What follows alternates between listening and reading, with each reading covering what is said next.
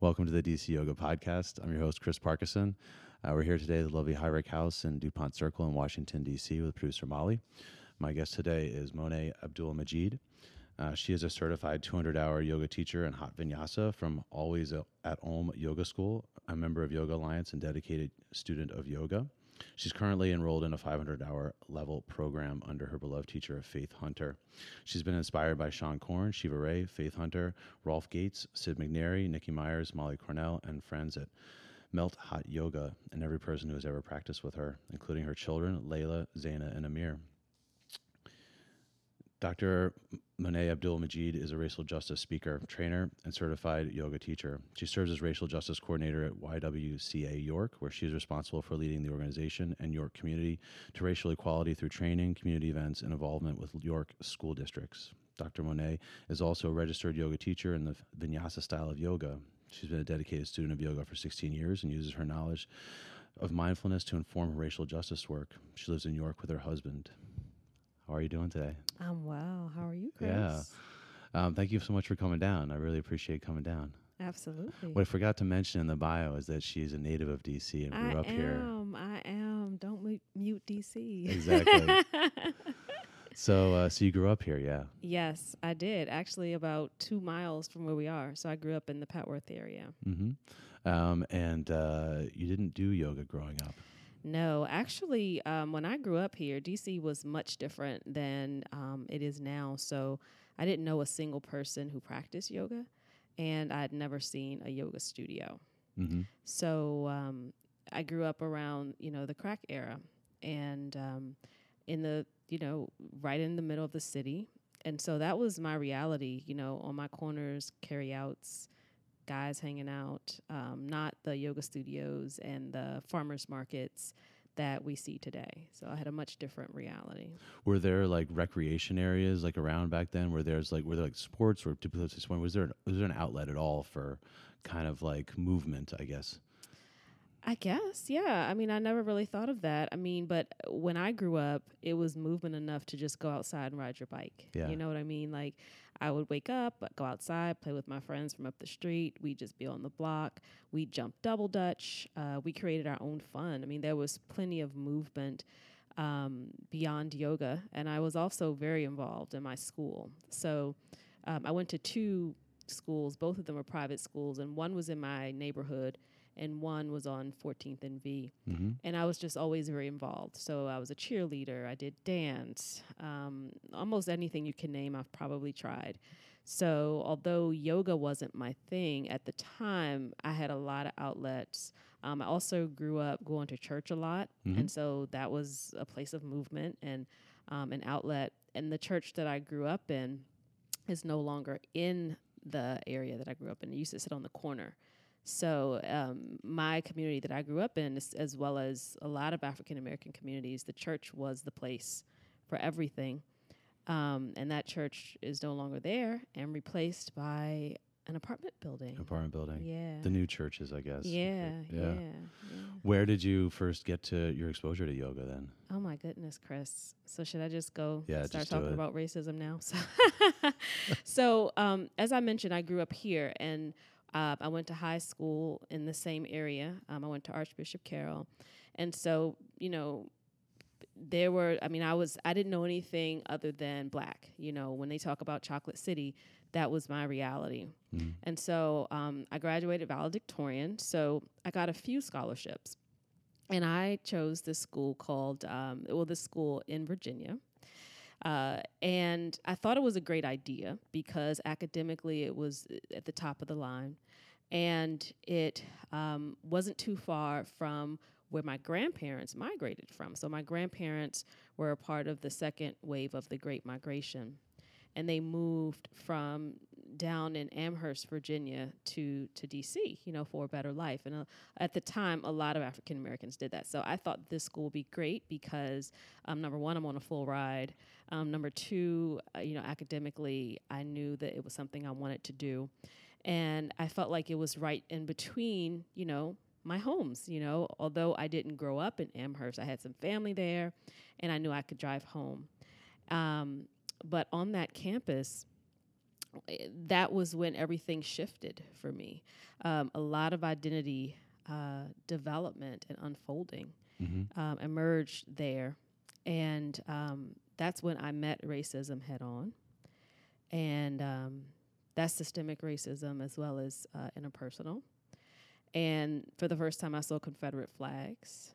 And I will say that I grew up being extremely proud of who I was. And I had such a sense of pride. But I just thought that was the thing. Like, I didn't realize that that was something different or that that was something even to be admired. You know, I just knew that this was my thing. And I grew up celebrating Black culture and just, you know, honoring it, and Black History Month, like, being a big deal. And so I go to this school that doesn't even recognize Martin Luther King as a holiday. Classes just went on. Yeah. And not only that, but there were racist comments made. I remember one of the students, they served fried chicken for dinner that night. And the little girl says, you know, my daddy's going to be so mad they're feeding us in food. I don't even want to say the word. And so this is the campus that I was. And not only was I very aware that I was different racially, but economically. You know, I grew up, I guess we were, you know, I never had to go without anything, right? But when I went to college, the students there had a different caliber of money that I had never. I mean, the freshman parking lot, first of all, to have a school where freshmen can actually drive, but then the freshman parking lot full of all these cars I couldn't even pronounce. The students are vacationing in places I've never heard of. Yeah. And so to say that this is where I found yoga, I know that this is where yoga found me, because for the first time in my life, I was experiencing anxiety attacks. Yeah, so you'd never experienced that before. No, I don't remember ever experiencing anxiety, depression, and all of those things to the level that they surfaced when I was there. But see, here's the thing about it. When you're in one of those spaces and you're on a full ride, you're expected to be grateful, you know, because you have everything. And more importantly, like, you made it out of the hood. Like, you should be very happy. And a lot came crashing down on me, and I didn't know what to do with those emotions. But because I've always been very intelligent, I knew how to get good grades. So I just, like, dove head on into my studies, and I was just determined to finish, because I'd seen a lot of Black students come in and not graduate. And I didn't want to be one of those. And I had that pressure on myself, and I could not sleep, anxiety attacks. And I found yoga, and it was just one day a week, Wednesday mornings at 7 a.m. And I would get up, and I would look forward to it all week, because I knew that I could sleep in Savasana. Was this a yoga class that they were offering at the school? This was a yoga class they were offering in the gym. Yeah. And the teacher, he taught the Ujjayi breath. Mm-hmm. And I remember saying to another Black student, you know, I just don't know if I can stay here. I feel like I'm suffocating. Yeah. And this Black student said, "Are you on a full ride?" And I said, "Yeah." He said, "Well, suffocate." But the Ujjayi breath allowed me to breathe. Yeah. You know what I mean? And so yoga became such a tool of resilience for me, and it became the place that I took all of my conflicting emotions, all of the complexities of my inner world, because I didn't really know how to even articulate this to my family or to my friends who were back here in DC, because all they knew was DC. You know, it is a very lonely place, especially on my mom's side. I'm the first person to go to college, first generational college student.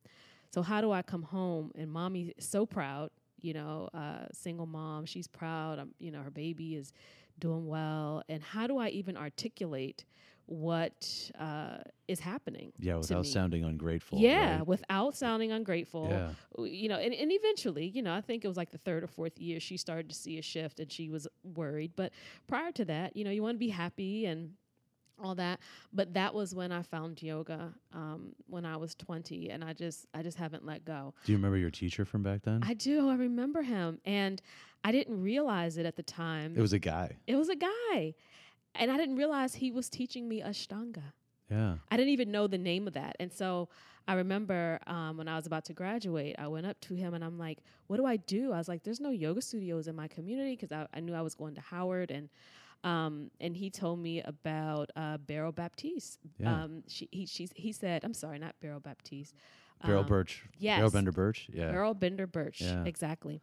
And she had this, he told me about, it was a VHS and it was called Power Yoga. And she did it with her husband. And it was Ashtanga. I mean, they called it Power Yoga, but it was Ashtanga. And I got a chance to work on my Ujjayi breath a little bit more.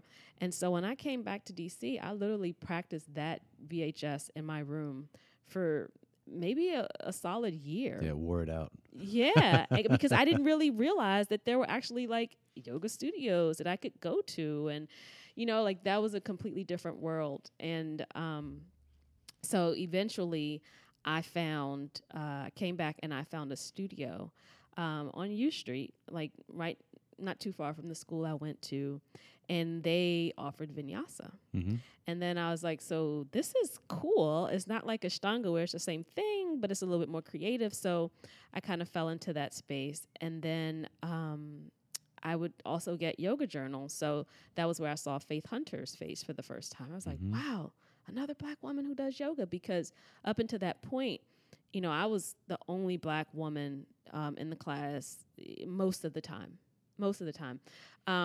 Did you ever get other Black students to go with you to the yoga class when you were in college? Did you try? Was that? I'm still trying. I am. I'll be real with you. Yeah. Yeah. In graduate school, I did convert one of my best friends, and now she still practices yoga.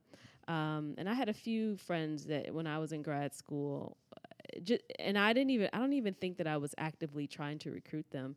But I would just be like, okay, I'm going to yoga. See you later. I'll be back. You know. So it was like this was like your thing. This is where you went. For everything. Yeah. Yeah. I mean, the day before, like when I got married, right before my wedding, I was doing yoga. Yeah. When I had to defend my dissertation, like I was doing yoga. When did you kind of?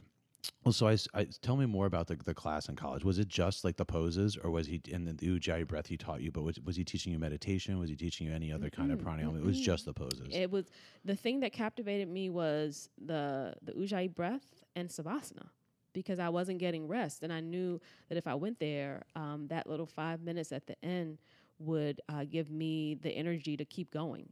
Even if it was just until the next Wednesday when I came back. And people still tease me now because I say I come for Savasana, but I really do. I mean, you know, I have 3 young children and sometimes they don't sleep, so I'm sleep deprived.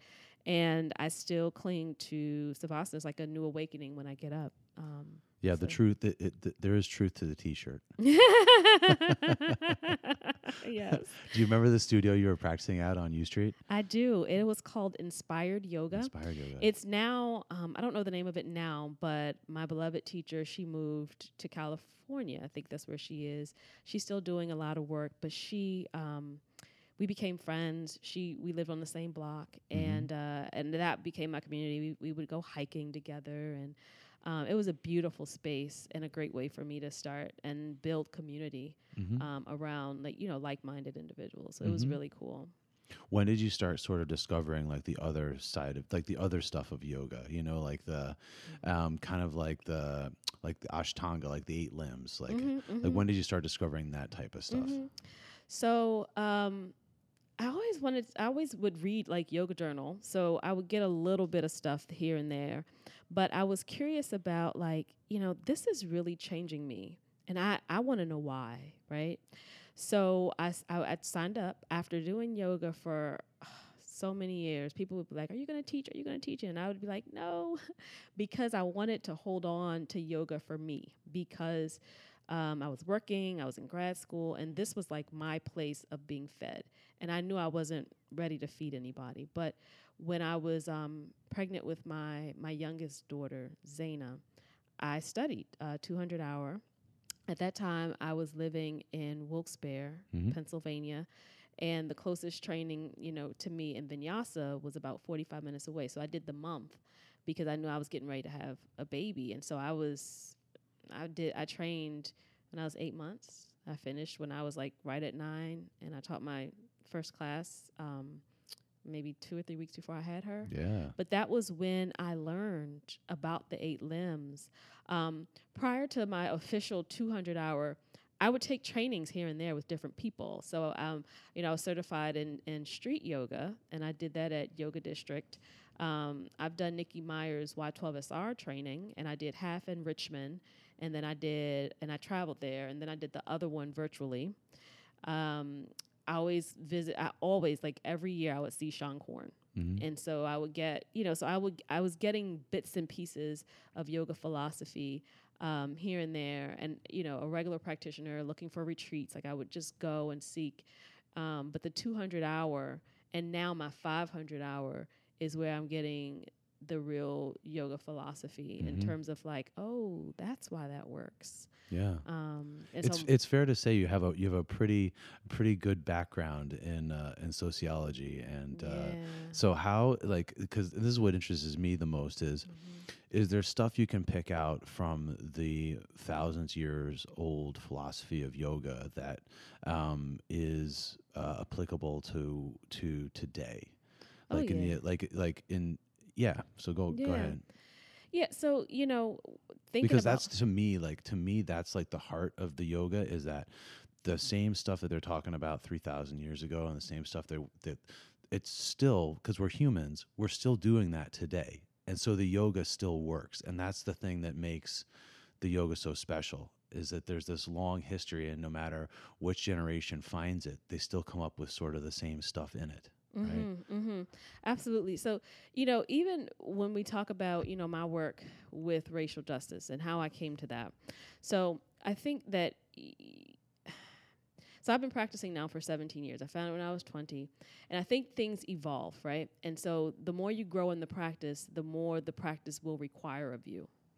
I believe that. And so I was at a yoga training for my 500-hour with Hari Das. And he talked about, having a cause, talking about, what is your dharma, and like, what is your thing? And he gave all these causes, and I was like, racism, of course, because that's what I talk about all the time. My degree in sociology, my concentration is social inequality, right? And so just this idea that all beings should be happy and free, and, and that I should contribute to that. That's all yoga philosophy, And so when he said it to me, he said it in the training, and I was like, oh, that's my cause. Like, that's what I have to, or when I think about the Ganesh mantra, and the way that I talk about what my success looks like and the obstacles to that, or just, there's a way through every block. You know what I mean? And so just, it just makes sense to me. And so when I do my racial justice training, sometimes I'm in spaces where people don't practice yoga. Yeah. But what I say in simplest terms, as it relates to yoga philosophy, is this very definition of what yoga is, right? It's yoga. It's the unity, the mind, the body, the spirit, and on an individual level, this being connected, but then understanding that we're all connected, that we are a part, that each person is a part of something bigger, right? And so just by the very definition of what yoga is, it really informs my racial justice work. Was there ever a time when you were strictly just like a yoga teacher, like where you taught like 15 classes a week or something like that? Tell us about that. Yes, absolutely. Was that here in DC, or was that up in Pennsylvania? Yeah, that was when I first became a certified yoga teacher. I quit my day job.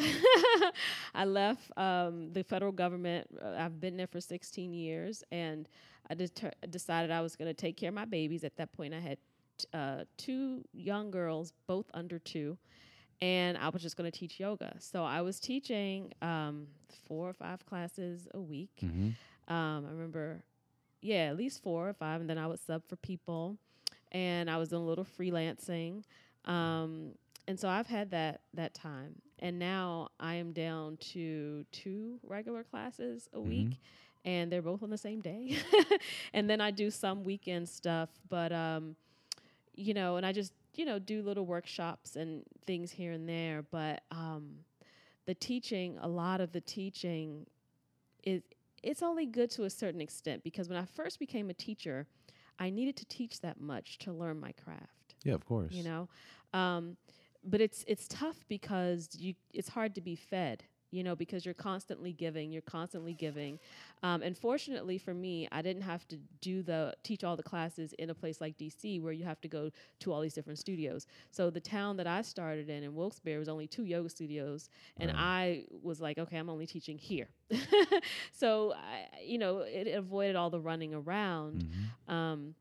But for me, it's a really tough spot, because we invest so much into our trainings financially, and Mhm. sometimes just teaching classes, you can maybe break even. Yeah, I don't like when I do my yoga teacher training. I tell people, like, look, on the first day, I tell people, look, if you think you're going to get rich teaching yoga, like, just walk out. Yeah, just don't. Just don't bother. Yeah, don't even bother. Yeah. Yeah, and I also, like I said, I have kids, so my time is valuable. If I'm away from them, I have to pay someone, or to take care of them. So I at least have to make sure that I'm bringing in that. And but yeah, so I'm not teaching as much, but I people request that I teach more. Yeah. And I wish I could fit it in, but right now, You've done a lot of trainings in the past with a lot of different teachers. What's kind of Yeah. like your style? Like what kind of class do you teach? Like oh my with goodness, asana? Chris, I teach so Or is it many just different different? forms. Really? Yeah, so I teach at a gym, and It's the best place to teach. by the way. yeah, I mean, I love it. They have childcare, and it's a wonderful community. And that is, I just call it, it's just really hatha. I mean, it's breathing, it's longer holds. Some people might call it gentle yoga. I just have very basic music in that class. A couple times I didn't have music at all. And people love it. I get the same people every week. And then I do teach vinyasa. So just last night, we had a glow party at our studio. Yeah. We had a live DJ. It was fun. I had people dancing around the room. It was very energetic. I mean, it was sweaty. It was 90. And then sometimes I teach Bikram. I do. The studio I work at, they have all different forms. So sometimes I'll teach that. Mm-hmm. And I do teach a class called Yoga for Justice, Mm-hmm. and I teach that at the YWCA, and whoever requests that of me. So I would say my style, it just varies, but I don't think my message varies that much. You're if you come to one of my classes, you're probably going to walk away with something deep, because even with the glow class, I talked about, only light can drive out darkness, Mm-hmm. as Dr. King said, so we're sitting, people are like, oh yeah, I'm going to a glow party, but I'm going to, challenge you to think about, the dark spaces and how can you be light, Mm-hmm. and even the darkness within. We all have some darkness and some light, and so what does that look like? So like I said, I train under Faith Hunter. She has the Spiritually Fly brand, and so with the Spiritually Fly, we're supposed to be incorporating all 8 limbs into our classes, so it's not just asana. Yeah. And so they all have a message. At what point, like let's go back to when you were younger too. Yeah. At what point did sort of the yoga and the racial justice like collide? I mean, pretty much right away, right? It sounds No. like, but No, like Chris. when did that happen? It was not right away. It was actually very recent that these two worlds collided. It's actually just very recent that all of my worlds are colliding in this beautiful way, Yeah. because I always felt so compartmentalized. Like I was in the federal government, and then I loved teaching, so I was a professor, and then I loved doing yoga, so I was doing yoga over here, and then my racial justice has just been something with me. I mean, if anyone who has a conversation with me, it's just always there. I've always just been reading and all that. And it was when I enrolled in my 500 hour, my teacher, Faith Hunter, she asked about our goals. And I was like, mine is just to refine my voice. Because prior to that, I was just a yoga teacher. And the first studio I worked at, it was a very well-run business. And I just kind of taught a class. I didn't even think about, maybe a couple times I had themes, but I was still so new, and I didn't know exactly what my real message was. And so in faith training, you have to choose like a mantra for 40 days, and you have to, commit to that. And so, like I said, my goal was find my voice. and I started doing the Ganesh mantra every single day. And here's the real scene. As soon as I enrolled in Faith's training, found out I was pregnant, and I was not intending to be traveling back and forth, pregnant and all this. And then I also find out I'm having a boy, my very first boy. And I'm doing this mantra, and I'm hearing Hari say, you know, what is your cause? And a friend at yoga, I've always been outraged about racism. And there was a school up the street from where I live, not too far from the yoga studio, that I met this friend. I said, you know, the students were going around saying white power at the high school. It made national news. It was around the time when Trump was elected. And so I said to my friend, I was like, what is being done about racism in this town? Because I've only been living in York for 2.5 years. So if you know anything about relocating to any small town, you have to get your way in. And it's all about who you know. And, you know, not everything is on the internet and Facebook. It's about being invited because you know people and all this. So she said, well, you know, there is a woman in town doing something about racism, and I'll, you know, connect you to. So I met up with this woman, and we talked, and we just hit it off right away. And then she said, did you hear about this job, this part-time job at the YW of racial justice? You're highly qualified. And I was like, oh yeah, I saw that, and I applied for that, you know, months ago. But when I applied for it, I was doing that Ganesh mantra, and I had never applied for a job in York. I really didn't even know if I wanted a real job. Mm-hmm. But I knew that it was part-time, and I knew that I felt called, and I felt led. And here I am pregnant, and I was like, do I even want to interview while pregnant? Is that a thing? You know, I was like, well, they're the YW. They should love women, right? The mission there is eliminating racism, empowering women. So I was like, okay, this should be fun. And I just embraced the process of that. And I enjoyed the interview process. I enjoyed the presenting, and, you know, I enjoyed just every bit and piece of it. And so I'm doing my thing. I'm doing my training. I'm working there. And then the YW, they shut down the gym. The gym leaves, and they say, we want to make it a yoga space. And I'm like, a yoga space? I just happen to be a certified yoga teacher. Mm-hmm. And so they sent us on this retreat to Omega, and they asked me to do a workshop. And so I did what has been coined Yoga for Justice. And so I did it on Satya, truthfulness. And that was the theme. And then and that's when I was like, why didn't I know this? Because when I started doing that Ganesh mantra, I knew that my cause was racism because I've always felt drawn to it. I knew that I was having a little black boy, and Trayvon's face just flashed through my mind as soon as I learned I was having a boy. So I knew I had to be, you know, Monet 2.0. I had to step it up a bit in terms of my giving and in terms of my serving. But I didn't quite understand how the worlds would collide. I just didn't see how. I knew it made sense in my mind, but I didn't know that it would make sense in other people's minds. So as I said before, you know, I follow Seane Corn. I've been going to her workshops. I did a Yoga of Awakening with her. And she talks a little about social justice in general, you know, but mine is more focused, you know, racial justice is what, but she kind of brings it up a little bit. So I'd kind of seen it done a little bit, but not in the way that felt natural to me.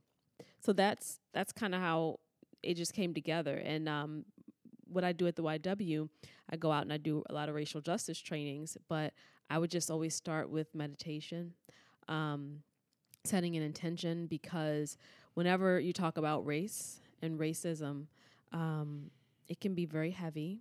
Yeah. And hardly anybody wants to talk about it, you know, and some of the trainings they request that I come, and some of them they're made to come, you know. And so that's how I just began to fuse mindfulness into my racial justice work. And I just really haven't looked back. And the more I do my thing, the more people ask me to do it. So when you go to yoga studios, and you do this, like, what's sort of the response? Well, a lot because of times, I don't want to presume anything, but presumably you're going to places that are majority white. Right, absolutely. So I don't always go to just yoga studios. It's boards, law firms, all different spaces. And so what I'm doing in 3 weeks at Lighthouse will be even different for me because it's a 2-day workshop and I get a lot more time to dive in. And so I have a survey that people are filling out right now, and I'm curious to see how it will unfold. Yeah. Because, in a lot of yoga spaces, and this will be my first time doing it in DC, but in a lot of yoga spaces, sometimes there's a lot of defensiveness, and it comes across as like, this isn't a problem, it's about love and light, and why even talk about this? Yoga spaces are, people feel like some yogis feel that they are above talking about something like racism because it's a lot of reasons why. But, I think that one of them is, like you said, predominantly white. And so with that comes white privilege. And if you don't have to live with the reality of systemic racism, you may not see it, right? Yeah, it's a part of that privilege is just assuming that everybody has the same reality you do. Absolutely. Right? And so it's like in your reality, it's not a problem. So why are we talking about it? And that's exactly right, that's the rub, right? Exactly. And then, my question is, well, do you want to know what it's like for me? And did you feel when you were taking yoga classes, like as sometimes the only black person in the studio, did you feel that? Was there, or was it still a yoga place where you were just you were there to kind of be free for yourself, so you didn't recognize it? Or yeah, I mean, there were times where I felt it more intensely when I would go travel. And I'd just walk in a yoga studio and they don't know me. And they're like, oh, you probably should go in the back. And I'm like, okay. I mean, I know how to practice yoga. But, but in those instances. I mean, I'm making weird faces because that to me does seem strange. Like that seems to me very, very odd behavior. Mm-hmm. It is very odd behavior. It is very odd behavior. And I think, where I practice, I'm very, very I'm a very good reader of energy. So when I joined, Inspired Yoga, I could feel that I was safe there. And if I go travel and I just need a yoga class, I really just don't care, and because I know why I'm there. And I know that by me staying there and even maybe being a bit uncomfortable, maybe I can make the way for the next person of color who will come into that space. So I will say that there are times where I have felt it, and I just knew that there was something greater for me, and it was more about that person. And then there's other times where I felt it, I didn't even say anything, and I've had some of my white friends be allies, and say that they notice things too. They notice it as well. Yeah. Or like it's funny because people who practice yoga have their same space where they lay their mat. Yeah, of course. Yes. And there has to be a certain amount of space. So we talk about non-attachment, right? But really, yeah, yogis can be very attached to the space they have to practice at in their studio. Yes. Yes, and in DC, most of the studios that I practiced were very small, so we would be mat to mat.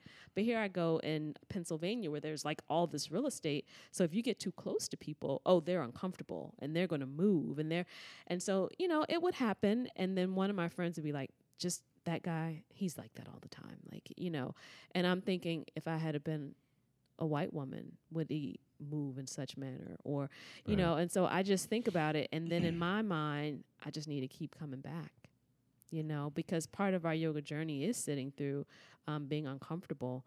But there are a lot of spaces in the yoga community where I've been welcomed and my ideas have been welcomed. And even where I work now, Twisted Roots, and I share who I am with them all the time. And when I first started working there, it was called Bikram, and then they changed it because there was a new manager, and she wanted to invite different forms of yoga, but even the symbol is Twisted Roots, and there's a tree and there's roots and all that, and I'm sure it has meaning to her, but when I saw it, I was like, oh, it reminds me of my roots and how twisted they are, with this history of slavery and Jim Crow. And she's like, and she said, tell me more about that.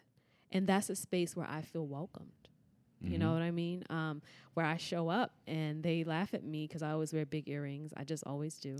And most of them are African American culture. And it's to the point that if I don't wear my big earrings, the students are People like, know something's wrong. yeah, they're like, where are your earrings? Like, why don't you have them on? But I just think about those spaces when I show up as the teacher, and that even that representation matters. So for maybe there'll be another student of color who will come in and they will see me and they will feel safer.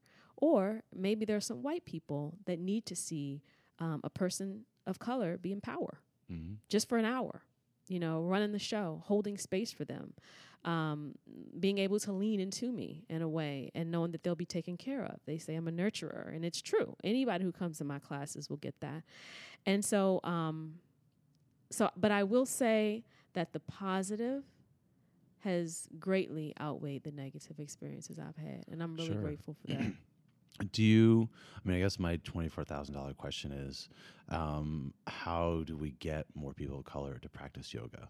I'm still trying to figure that out, Chris. Right, I know. We'd be millionaires if we could figure that out. Yeah, right? I'm still trying. I'm trying different things. You know, I've tried different places, different spaces. But I think for me, the more I just continue on this path and allow yoga to change me from the inside out, it'll be attraction rather than promotion. I do believe that. No, I think that's absolutely right. I think one of the things we can say for sure is that if you really want to make a change, you change yourself. Right. I mean, there's a lot to that. Right. And then you're an example for other people, and then people do it themselves. Right. And if I speak my truth, you know, because I think that, there's a woman in my town now, she asks me a lot of questions about yoga, and people see me, and I'm normally very calm, you know, even with my children, you know, I'm patient out in public and all that. But when I speak my truth of like, hey, I've suffered from anxiety and I've suffered from depression, and yoga has been a tool of resilience for me.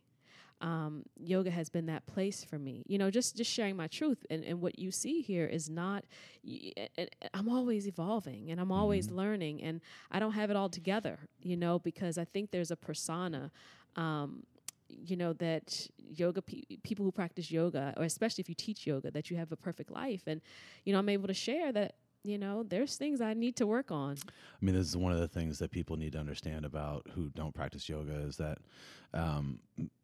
yoga isn't about like rainbows and like clouds and stuff. Like yoga is hard work. It is. And like it's the most beneficial work you could possibly do because it's all internal.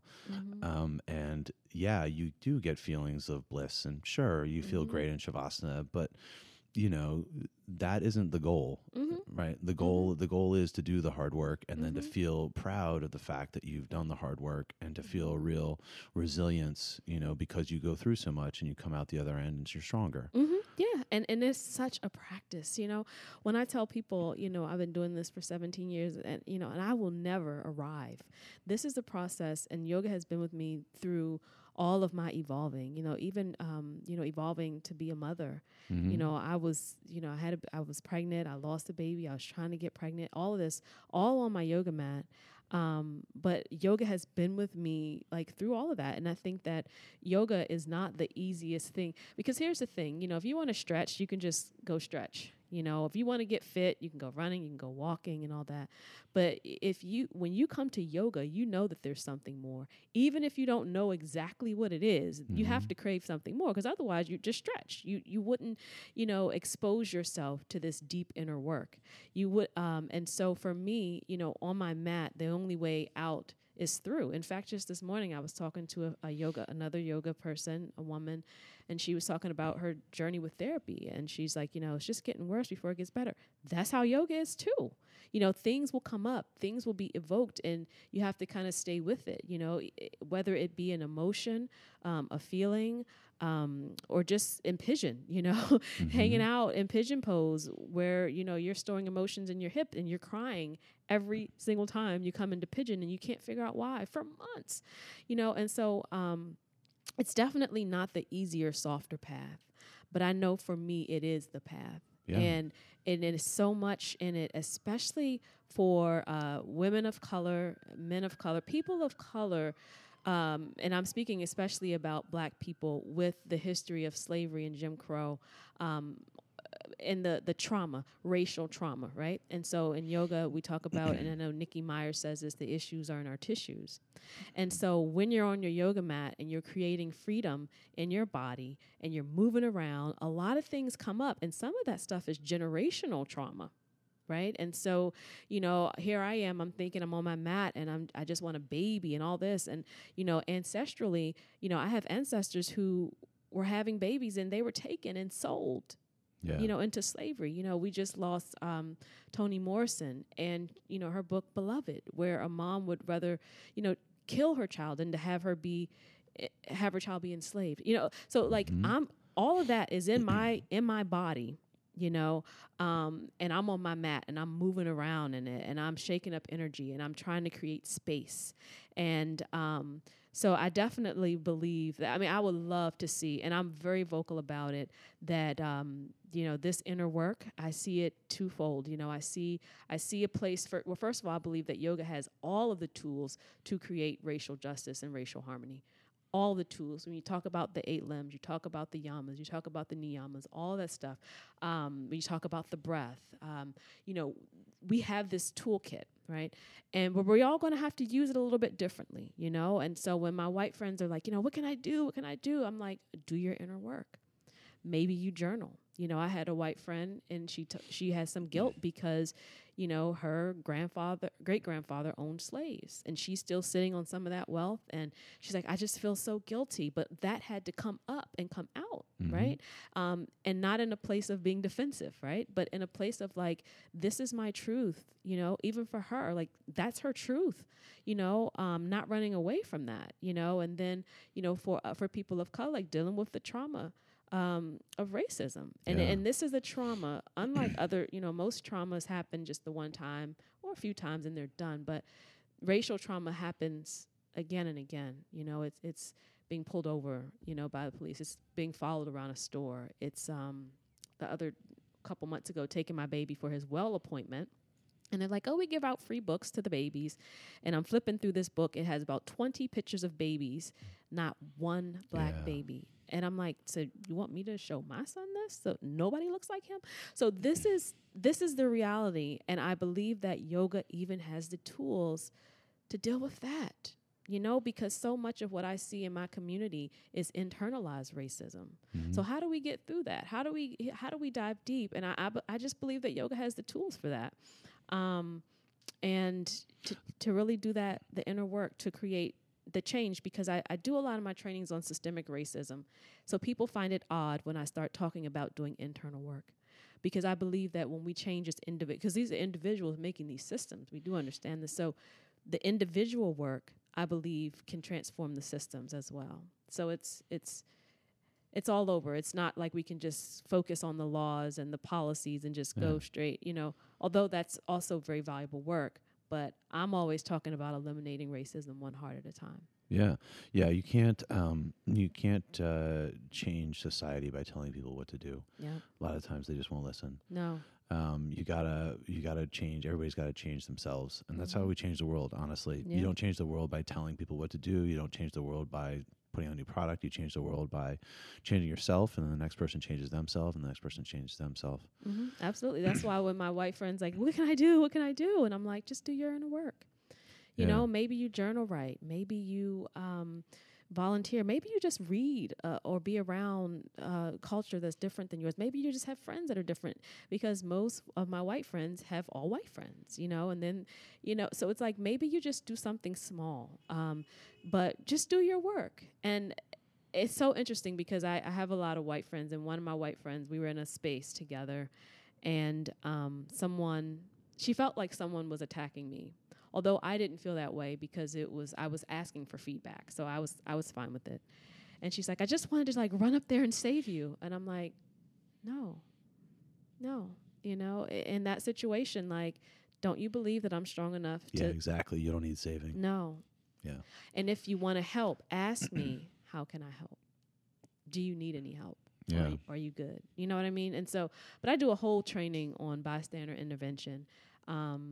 And, but it is doing your work, because when we talk about small things that my white friends can do. Maybe it's you interrupt a racist joke at the dinner table, right? But that's not for me. That's for you also. Right. You know what I mean? Like if you're laughing at someone else's oppression, then how does that make you feel? You can't feel good about that. And so, I really just do believe in this, doing this internal work. Is there some like, because I don't see an awful lot of overt racism in DC in yoga studios, but we kind of touched on it earlier. That sort of it's not systemic. That sort of invisible like racism that's there. Like, is there something that you see like in studios in DC or in other cities that I wouldn't maybe notice because I'm a white male? Oh yeah, like absolutely. Is there like something that the way that the counters are set up? Is there stuff like that? Yes. So part of what I see, first of all, the cues. I've been in studios where they're like, they'll say something like, squeeze your hands so tight that your knuckles get red. And, my knuckles don't get red, or the messaging, what's on your website? Do you have students of all colors? Or is it just, white students on your website? Messaging is a huge one. Or, some of your events. Are you acknowledging cultural events? Or do you believe that, everybody celebrates Christmas or whatever? So I think it's one of those things that it's a lens in which to see things. And once I help people see that lens, they start to question more, because a lot of white people don't understand that like whiteness is the norm. Right. They don't even see whiteness. It's like, oh, that's this is default. Exactly. Yeah. Exactly. And so it's just really lifting that veil of other things, to think about, or, being very strategic with who you invite to teach at your studio. And, are your teachers all white women, or, so it's things like that. And I think that, representation does matter a whole lot. Or a lot of studios, when they collect money for donation, like, are you donating to organizations that their mission is eliminating racism or that serve minorities, or, so Right. I think it's about those things. From what I see, I don't see a whole lot of overt racism, but I see a lot of white dominance. And I think for right now, especially where our country is, that's how it's manifesting. Although I do see, any one look at Twitter, or you see a lot of sometimes very overt, but in yoga space it's very subtle. And I think it's that spiritual bypassing, Chris. It really is. This spiritual bypassing that I see in studios where if you bring up something like that, they're like, oh, no, we don't do that here. Or we don't need that.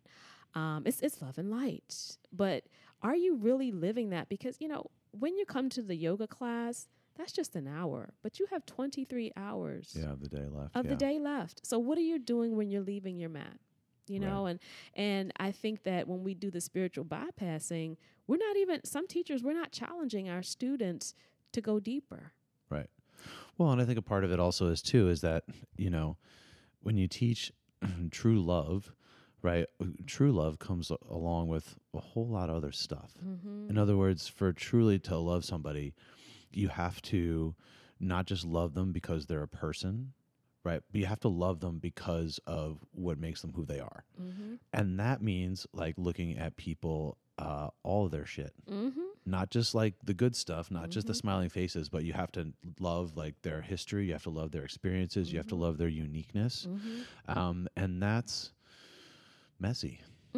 And so a lot of people just decide, well, I'm not, that will take time. And I'd rather just say like, well, I just love everybody. And you're missing sort of the point of love, which is you find a deeper expression of love when you actually get to know somebody a little bit better, right? Warts and all, right? That's when you get the true love, right? That love that sticks inside of you instead of just a love that's fleeting that you get for an hour, right? Absolutely. You said it. And I think that, that's also masked as like, I don't see color, and like you said, if you really want to know someone and love someone, you can't see me and not see color. This is who I am, I don't feel good when people are like, well, we just don't see color. Like, I just never even see, that, I'm like, what, you don't see me and all that I Exactly. bring, So, I mean, and you also said it. like, we make assumptions, right, based on our own experiences. And we see people who are of similar either color or sex or sexual orientation or something, and we make the assumption that because they're the same as us, that they've had the same experiences.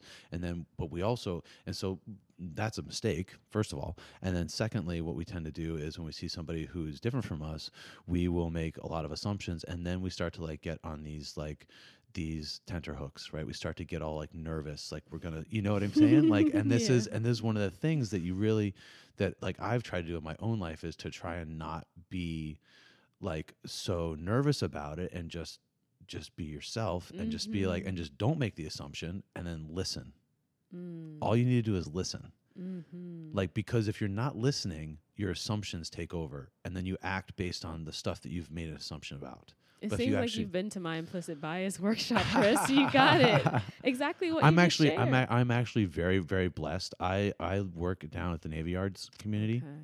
Okay. And we have, for Washington's, what I think in Washington is a very diverse membership base down there. Okay. In my yoga studio, it is as diverse as it gets. Yeah. And like I've made a point of trying to get to know members in a way so that I can hold space for people better. Right. And so when I always kind of look funny at guests who come in and they say, I teach a class full of like white women, and I'm like, I don't know what that's like. I mean, I used to do that 5-6 years ago when I taught other yoga studios, but this yoga studio I teach at, it's just not like that. So I've just been very blessed to be able to spend time with people and listen to stories and find out about people.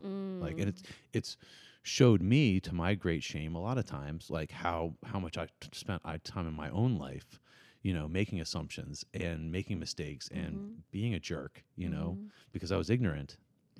I've just been really blessed.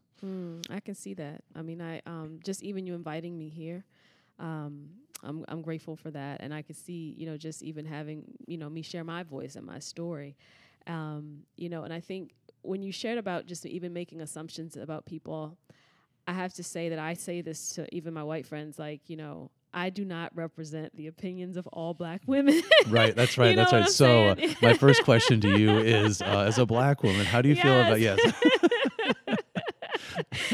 because, I mean, I even have Black family and friends who they're like, Monet, like, why are you always talking about racism? You know what I mean? So I'm just who I am, but I know that I have a gift to share, and I have the ability to reach people because I'm authentic in my message, But again, I don't represent, because I even have yoga teachers, Black, and they say that, they don't, racism isn't a thing for them. That's not going to be their cause. They might be into animal rights or whatever. And I'm like, more power to you. I think we all have a role, in making this world a better place. The more, the merrier. So I just want to make that disclaimer that, the way I see things isn't how everybody's going to see things. So tell us what it's like working with Faith. Oh my goodness, Faith Hunter. Faith, if you're listening, we want you on the show too. Yes, I know. Well, first of all, like, I just back up a bit. Yeah. So after I saw her in Yoga Journal, and I realized that she had owned a studio in DC, I was like, I have to meet Faith Hunter. So her studio had an opening for a front desk girl in exchange for free yoga. So I used to work for Faith for free, and this was, oh my gosh, maybe I think in 2007 or something like that. I know I was in graduate school. And she was Embrace back then? No, it was Shakti Mind Body. Okay. She had a studio with another Black woman. And so I was their front desk girl, and I did it like once a week. But after I was at the front desk, I could take her class, and so I admired her, and I really wanted to do my 200-hour with her. But I was in Wilkes-Barre, so when I moved to York, I decided, I was like, I'm going to drive to DC, and I can finally train under Faith.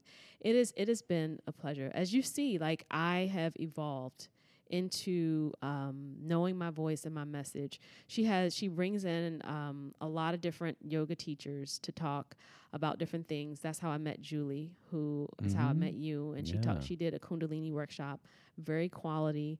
Hari Das, she brought him in. Jonathan Miles brought him in. So it's a very diverse program. You'll be exposed to a lot of different things. Her Spiritually Fly brand is what really speaks to me, because she knows yoga philosophy. She studied it very well, and so you're gonna learn, and it's going to inform your teaching. And I will just say that before I enrolled, and this could have just been whatever, but I was new to York, so my classes weren't doing that well. There would be times I would go, I'd have no people. Like my class at the gym, I had a friend who would come, an older lady. She's like, I'll just come so you can get the count so they won't cut your class, and then I'm going to leave. And so that was my classes. And through taking Faith's training, like my class last night, there were 30 people. My class at the gym, the same. People come, 18 people, So I have seen my classes change as I've worked with Faith, because I know I would have never, if she didn't require me to do that Ganesh mantra, I would have never done that, because I don't like to chant. So I'm still working on that with Kundalini. But it's just, and when you talk about meditation, I was practicing yoga for a long time, and I never would commit to meditation because I felt like I didn't need it because I did yoga. And then in 2012, I started regular meditation. And how'd you do that? I went to a workshop. You went to a workshop? And I found one that resonated with me, that made sense to me. It's just a centering one that you have your word and you come back to it, and when the thoughts come, and it just made sense to me. And I love it. I still do. So to let go of that practice to do what Faith required, but then to see it work for me, because, I'm a sociologist. So I'm like, okay, maybe I'll approach this like a scientist. I'll just do this to make sure it really doesn't work, And yoga is a science. There's no shame in being a scientist about your yoga practice. Yeah. In Kundalini they call it technology, but exactly. you want to get results. But working with Faith has been amazing. You also get mentorship. And so that's when, she was really working with me on finding my voice and, getting away from teaching all the classes and doing more workshops. Like when I taught my first chakra workshop, she, worked with me on the sequencing. She's like, think about this, do that. And that was all one-on-one. So she's really, really busy. And actually, my class, they've already finished, but I extended because I had the baby. So I missed like 2 weekends. So that's why I only have one more left, because I came back after I had it, But my class is done, and I'm just with some other people. But it's been amazing. I mean, I love everything about training at Embrace. I love walking there. I love the people that I meet. It's just been amazing. Yeah. I always tell people because this is a frequent thing to my own teaching is when you ask yourself, why do people come to my class? Right. You kind of mentioned it earlier. You're like, now all of a sudden people are coming to my class. And I always tell teachers who tell me this, that usually means that you're being like your own self in your class, and the people are attracted to that, and you're not putting out something that's fake. Yeah. In other words, you're not trying to teach like a pose. You're not trying to teach this or trying to teach that because someone's told you it's good to do that. You're actually doing something because you think it's a good idea, and that translates, and students feel that, and that's why people go to your class. Exactly. And I thank you for bringing that up because, obviously I'm Black and Faith is Black and we're both short, and, but I'm not Faith Hunter. Really, that's right. I won't go to her class because she's short. That's right. I want a taller yoga teacher, please. Yeah. But people are like, and typically, like right now it's summer, so my hair is flat, but I normally have big hair, but I'm like, I'm not Faith Hunter. I'm not going to teach like Faith Hunter. I'm training under her, and she is pulling out more of me. But my classes will be different than her classes, but I mean, I've been places and people are like, do you know Faith Hunter? Because you look like Faith Hunter and you're both short. And I'm like, that's my teacher, but we're different, and we have different experiences, even as it pertains to racism. You know, she grew up in Louisiana. I grew up here. You know, so, but yeah, I think that people.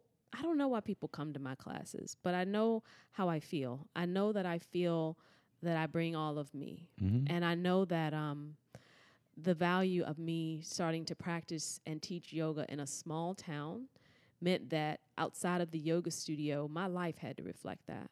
So I can't teach this class and then go drive around town, you know, hunking and, you know, being rude on the road, because people will know me. You know, like I've had instances where people have seen me out in public and I didn't even know.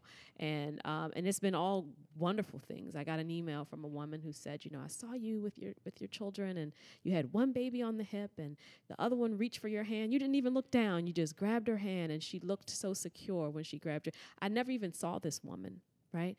But it challenges me to make sure I'm living my yoga, because when I'm out in my community, everybody knows everybody, you know, and so I need to be authentic in who I am. And so that, I think people feel that. And I think that people feel it would be way too complicated if you were trying to be one thing in a studio and then one thing outside of it. It would it would just take too much. It would take too much energy. It would. Yeah. They also call this growing up a little bit. Exactly. Yeah. By the time you get my age, exactly. You're like, I just do not have the energy to try and be somebody. Yeah. Exactly. And you know, people tell me that they come, especially my gym class, because you'd be surprised. You think if you teach in a gym, people just want to work out. But people have complimented that I bring in yoga philosophy, and that I know the real meaning of yoga, you know, beyond the asana. And so people are kind of drawn to that, even though, you know, it depends on, because I used to think about that a lot, like how thick should I put it on? Like, should I use Sanskrit? Should I not? You know, and I kind of do what feels good to my soul. Like today I taught a class this morning, and because of the glow class last night, I was just feeling like, you know, what is this definition of success? So I taught a class on success, and we talked about, and I wasn't even planning it. Then we talked about Ganesh, and we talked about this quote by Maya Angelou: success is liking who you are, liking what you do and how you do it. And, you know, so the whole class just evolved, and I was able to bring it back to yoga philosophy in a vinyasa class, you know. So I don't think that people will remember the sequence, but they'll remember when we talk about success and what that looks like. So, yeah, I mean, look, I taught a class last night, and I mean, after class, someone came up to me and was like, "Man, that was a great class," and I was like, "It was the same class I taught on Thursday."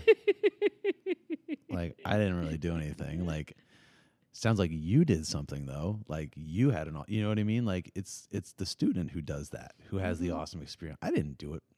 Like I gave them some poses to do. Yeah, it's like we are conduits of it, because like this, you didn't do anything. Maybe you probably did, but the yoga did something. Yeah, exactly. They let go of some shit, or they stopped worrying about some stuff. You know what I mean? Yeah, yoga will do that. Yeah. All right, give us a quick preview of what we're going to see at Lighthouse in a couple of weeks. Oh, my goodness. I'm so excited.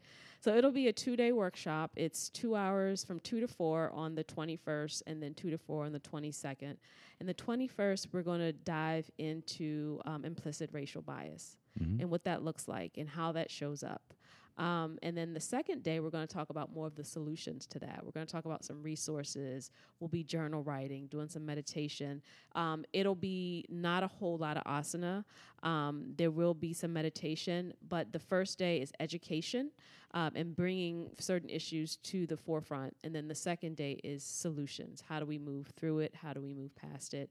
I'll tie in yoga philosophy and how it relates to my message of racial justice. But a lot of it is going to be doing that inner work. I don't know what the population will look like. And some of this, I can just, you know, allow it to unfold. But if I'm dealing with people of color that might have some racial trauma, you know, there'll be some holding space there and allowing that to come out. But if I'm dealing with, you know, people who really just want to understand and learn and grow, you know, so I'll just come with everything I have. And I am doing a survey right now to kind of help me gauge a little bit. so that I can serve in the best way possible. But the title is called Racism in Yoga Communities, and we'll be, sharing tips on how to move past that in yoga spaces as well as in our community. So I'm hoping that the tools learned in the workshop that people will take back to their communities, maybe their workplaces, or maybe our world. So I'm hoping it will just plant the seed. And I feel like I'm honored to do it at Lighthouse because they already the owner she speaks about racism. She speaks about patriarchy. So a little bit of it will be me not preaching to the choir, because you'd be very surprised. Sometimes people talk the talk, but maybe even challenging the space a little in different ways than they could have imagined. So I'm excited about it. And I hope that people will come, even if you're not into Kundalini, because, I just started getting into Kundalini, but I'm a certified Vinyasa teacher. So all practices, and even if you're not into yoga, I do believe that this is a training that you can benefit from. And most importantly, you can talk about something hard like racism in a very safe space. Yeah. And that's going to be the weekend, the 21st? Yeah, 21st and 22nd. Cool. Yeah, at Lighthouse. And the donations will go to Kingman Boys and Girls Club. It's actually not too far from here. And I went to Kingman Boys and Girls Club and nonprofit. So all the donations will go to help young inner city kids like me who used to go there before and after care and all summer and have a lot of movement. Yeah, exactly. And a lot to do. So I love Kingman Boys and Girls Club. That's cool. Well, where else can we find you on the web? So I'm at MoneaTamara.com. So that's MoneaTamara.com. And then I'm also on Facebook, Dr. Monet Tamara. And I'm on LinkedIn, Dr. Monet Tamara. My last name, Abdul Majid. Yeah. But Facebook and my website are my two primary. Cool. Yeah. Well, thank you so much for coming in today, Monet. Thank you, Chris. Thanks for inviting me. It was great to have you. So you've been listening to the DC Yoga podcast here at the High Rick House, producer Molly. And we'll talk to you guys next time. Have a great day.